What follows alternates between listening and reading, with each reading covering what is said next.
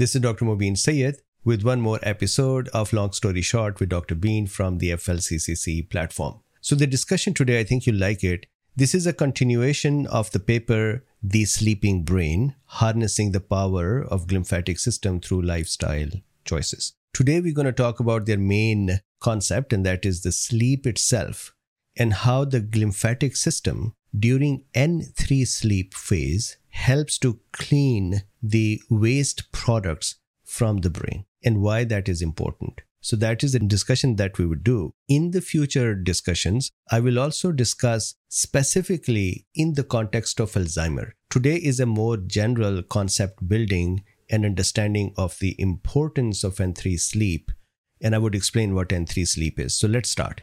So this is the paper, The Sleeping Brain, Harnessing the Power of the Glymphatic System Through Lifestyle Choices. And if you go down here as they discuss, you would see a place where they would start discussing the concepts and mechanisms associated with sleep. I have already discussed the glymphatic system before. So if you have not watched that video, my request is to watch that. That is one video before this one. So I'm going to start from here. This is the flccc.net or covid19criticalcare.com. Over here, if you go to this area, the treatment and protocols, you see a lot of protocol. In addition to that, there is lots of educational videos, and so on, including these long story short videos. These are some related articles, some delta wave related diagrams, etc. Links are in the description. So let's start. Glymphatic system, good sleep, and brain health. So quick review of this diagram that we did last time. So this is the incoming blood supply of the brain. Around that blood supply, there is a paravascular or perivascular system. All of these systems collectively that are surrounding the blood vessels are called paravascular systems. But this specific area surrounding a blood vessel is called perivascular system. So the paravascular system, we discussed it. It has a CSF that is coming in.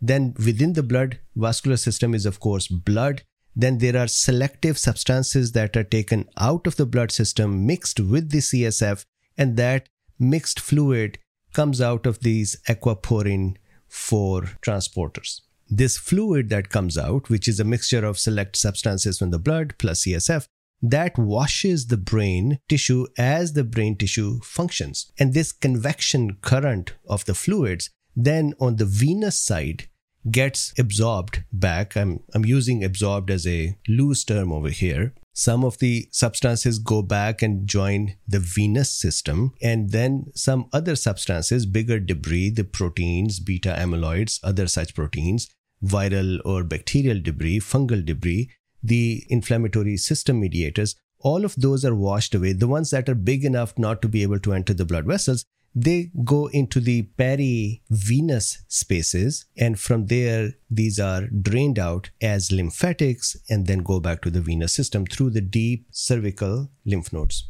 So this whole system of CSF then entering the brain tissue and then draining through the perivenous spaces, this is called glymphatic system. Why? Because it is glial associated lymphatic system, and glia are these blue cells that are actually supporting cells for the blood vascular system. But they make a sleeve as well. So with this quick review, let's look at the sleep. When we sleep, in the early part of the sleep, when we are going to sleep, it is said that we have a greater sleep pressure. And because of that greater sleep pressure, we tend to have deeper sleep in the early parts. However, deep sleep is interspersed throughout our sleep, but in the initial half of our sleep, the deeper sleep is more common, more frequent, and more in duration as well. So the sleep has various stages, N1, N2, N3, and then remainings are called N4 or REM sleep, rapid eye movement sleep. Rapid eye movement sleep, during which we are dreaming, is usually in the second half of our sleep. The non-rapid eye movement sleep contains N1, 2, and 3. Out of these N1, 2, and 3, N3 is the most deep, meditative, and most restorative sleep. During this phase, N3, the brain tissue vascular system, CSF movement, breathing, and heart rate, they all kind of synchronize to create a flow and pump the fluid through the brain to kind of wash it. So the first N3 step of the sleep usually occurs at about 45 minutes of you going to sleep, or all of us going to sleep. Most of the time, the initial N3 phase is about 90 minutes. However, as the sleep continues, there are more N3 as well that are randomly interspersed, and their durations continue to become lesser and lesser. Overall, about 20% of the sleep is made of N3 sleep. Now, N3 sleep is the slowest wave sleep phase, or it is called slow wave sleep, or SWS. So if you see here, this top one is the N3 phase where delta waves are more common. Delta waves are slow waves and they have a 0.5 to 3 hertz cycle. If you see here, the theta or the alpha or beta are more higher phase sleep cycles. So we are more concerned with this delta sleep.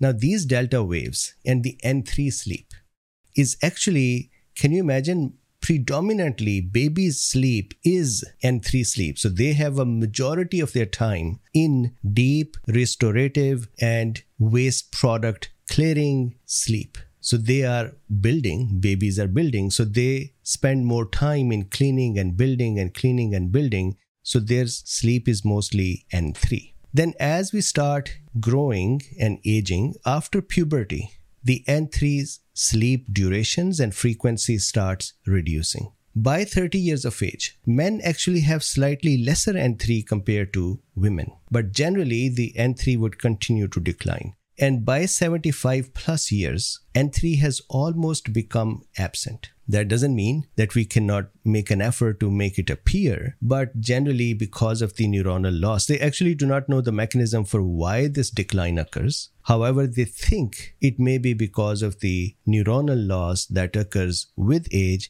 especially in the frontal cortex and the central parts of the brain. Now, some functions of the slow wave sleep. There are many functions of this one because this is the most deep and meditative sleep and more restorative sleep, and the phase during which most of the clearance of waste products is done. The hormones are released. So there are lots of functions that occur. I'm just going to focus on some functions that are in the context of this paper. Number one, learning. So you would observe, or the scientists know, that when the delta waves are occurring, there are sometimes sharp spikes in those delta waves. Those sharp spikes are actually when they think that these are actually when our brain is recollecting the event and reliving the events to create memories from it. So learning is consolidated, memory is created and consolidated, metabolites are cleared during this phase. And as I said before, this is because of the sleep pressure that causes N3 to occur. Now, during this time, neurons join in as well. So far we are talking about the N3 phase overall EEG of the brain. So what are the neurons doing? Of course, neurons are participating in producing those electrical currents. And can you imagine now that those currents are pulsating at a very slow rate? So if they are slow, that means the whole brain's activity is now rhythmic and slow. During our wakeful time, our brain is doing so many things. We are thinking, we are doing stuff, we are observing, our sensory systems are working. So we don't have slow and synchronized waves. We have more random, I shouldn't say random, but more wakeful waves, more alert waves. But N3, the neurons, they join hands together and they develop a rhythm of electrical activity, then delay, electrical activity, and delay. This pulsation or oscillation in turn also influences the movement of CSF, and the CSF flow through that glymphatic system that I showed in the beginning, that also starts pulsating. And the whole head and neck area becomes like a pump that is pumping, sucking the CSF in, moving it through the brain, and then ejecting it, and then sucking more CSF in, and the washing process occurs. So large bundles of neurons, they coordinate their electrical activity and they start oscillating together as one unit. And this is called oscillatory neuronal activity. Remember, neurons normally do not act as a unit because they're not normally acting as a rhythmic system. they are working, every neuron is just busy in something else. So they are kind of doing their own thing. But during N3, they come together and they become a pulsatile system. These oscillations are 20 to 30 seconds. And interestingly, these oscillations match the activity of the N3 stage of sleep. And of course, it makes sense because the electrical activity from the neurons is responsible to produce the activity that we observe in EEG. So now if I go back here, that glymphatic system that we saw before, they saw in vivo in mice that 90% of the CSF movement through the brain interstitium or the brain tissue, 90% less occurs during the wakeful hour. During the wakeful hour, the movement of CSF through the interstitial fluid, and I have discussed this interstitial fluid and the CSF and the glymphatic system in the previous video. That's why I requested to watch that. The 90% of that cleaning is reduced during the wakeful hour. And it actually makes sense.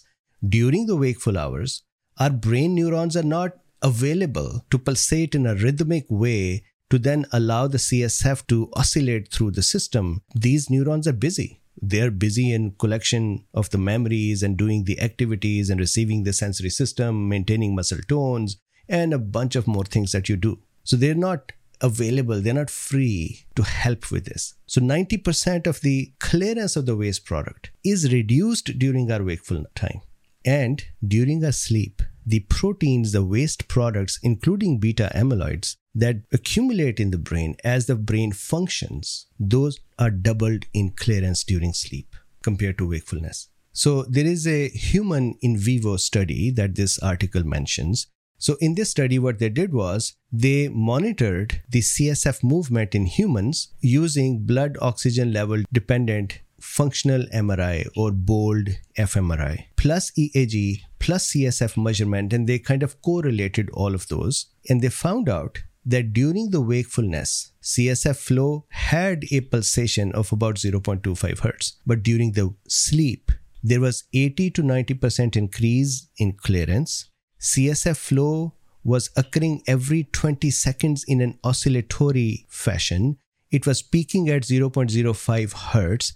And the pulsatile pattern was very synchronizable to delta wave. So it seems like majority of that pattern occurred during the N3 phase. And during this time, CSF flow through the interstitium increased. It increased so much that in the paper they said this interstitial space expanded.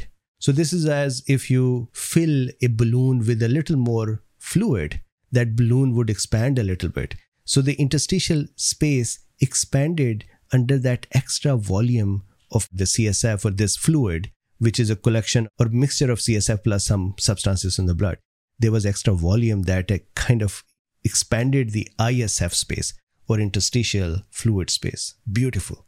Of course, this extra surge, if you will, non-medical term, of fluid going through the brain is going to wash away things. Then they did another study. This is a mice study, 20 mice. And what they did was they had them have normal sleep and then they sleep deprived them. And just one night sleep deprivation difference in mice was the following. Mice that were deprived for one night of sleep, just one night of sleep, they had significant increase in amyloid beta in hippocampus and thalamus. Hippocampus is an area kind of down here, responsible for the memory and the new memory and the connection of the events to memory and so on. And thalamus is, of course, another part that is in the center of the brain and is responsible with the sensory input and then relays of those inputs. Not only the beta amyloid increased in the sleep deprived in these areas, but the chances of neuroinflammation and cognitive decline increased because these beta amyloids would accumulate in the system. When they would accumulate like a debris, I discussed this in the last lecture as well, these would cause further obstruction to the flow of the fluids, which in turn would cause sleep disturbance. So sleep disturbance caused the beta amyloids to be accumulated. Beta amyloid accumulation in turn caused sleep disturbance, and then that cycle becomes continuous. This is why it is important that whenever we are sleepless, we try to break the cycle, otherwise it just feeds on itself and it can actually continue towards dementias and more intense or accelerated Alzheimer's. On the other hand, the mice, when they were sleeping normally, their waste proteins, beta amyloids, clearance had become doubled compared to their wakeful time. So then the final point for today is how to have a good N3 sleep. And if you search for it, or if you read various medical literatures or studies, there are many ways to have more frequent and better N3 sleeps. Some of those ways is to have a sleep schedule. Train your brain for going to sleep at a specific time, at a specific place, in a specific surrounding. Warm baths, more rigorous exercises, less daytime naps. So daytime naps have their own importance, but less of them. Low carb diet, meditations, and much more. I actually would discuss in the next couple of talks. One, I would discuss the relationship of all of these mechanisms to dementia and Alzheimer. And secondly, I would discuss the noradrenaline and the stress hormones and sleep in the context of glymphatic system. So with this, thank you very much. Stay safe, happy, and healthy, and I would see you next time. Bye for now.